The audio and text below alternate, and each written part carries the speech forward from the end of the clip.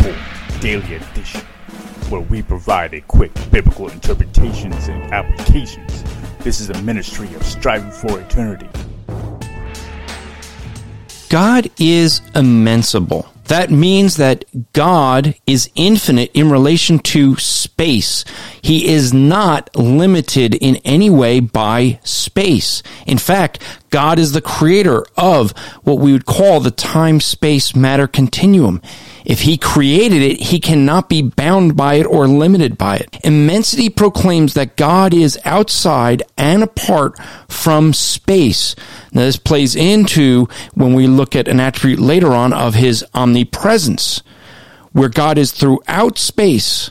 God is a spirit, and as a spirit, he's a non-spatial being. Space does not apply to God, and he's not restricted by it, though he understands it and works within space for our sake. He, however, is not dependent upon it. God is immaterial and not part of the material universe, which, by the way, makes it problematic for those who say, show me from science that God exists.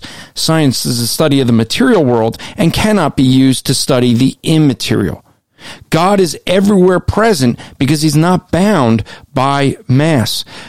God will work within what we might refer to as space, but he is not bound by this. We end up seeing this in 1 Kings 8:27, where he says that, behold, the heavens, the highest of heavens, cannot contain you, O God. So you see that God is beyond anything that can be contained in what we call space or matter.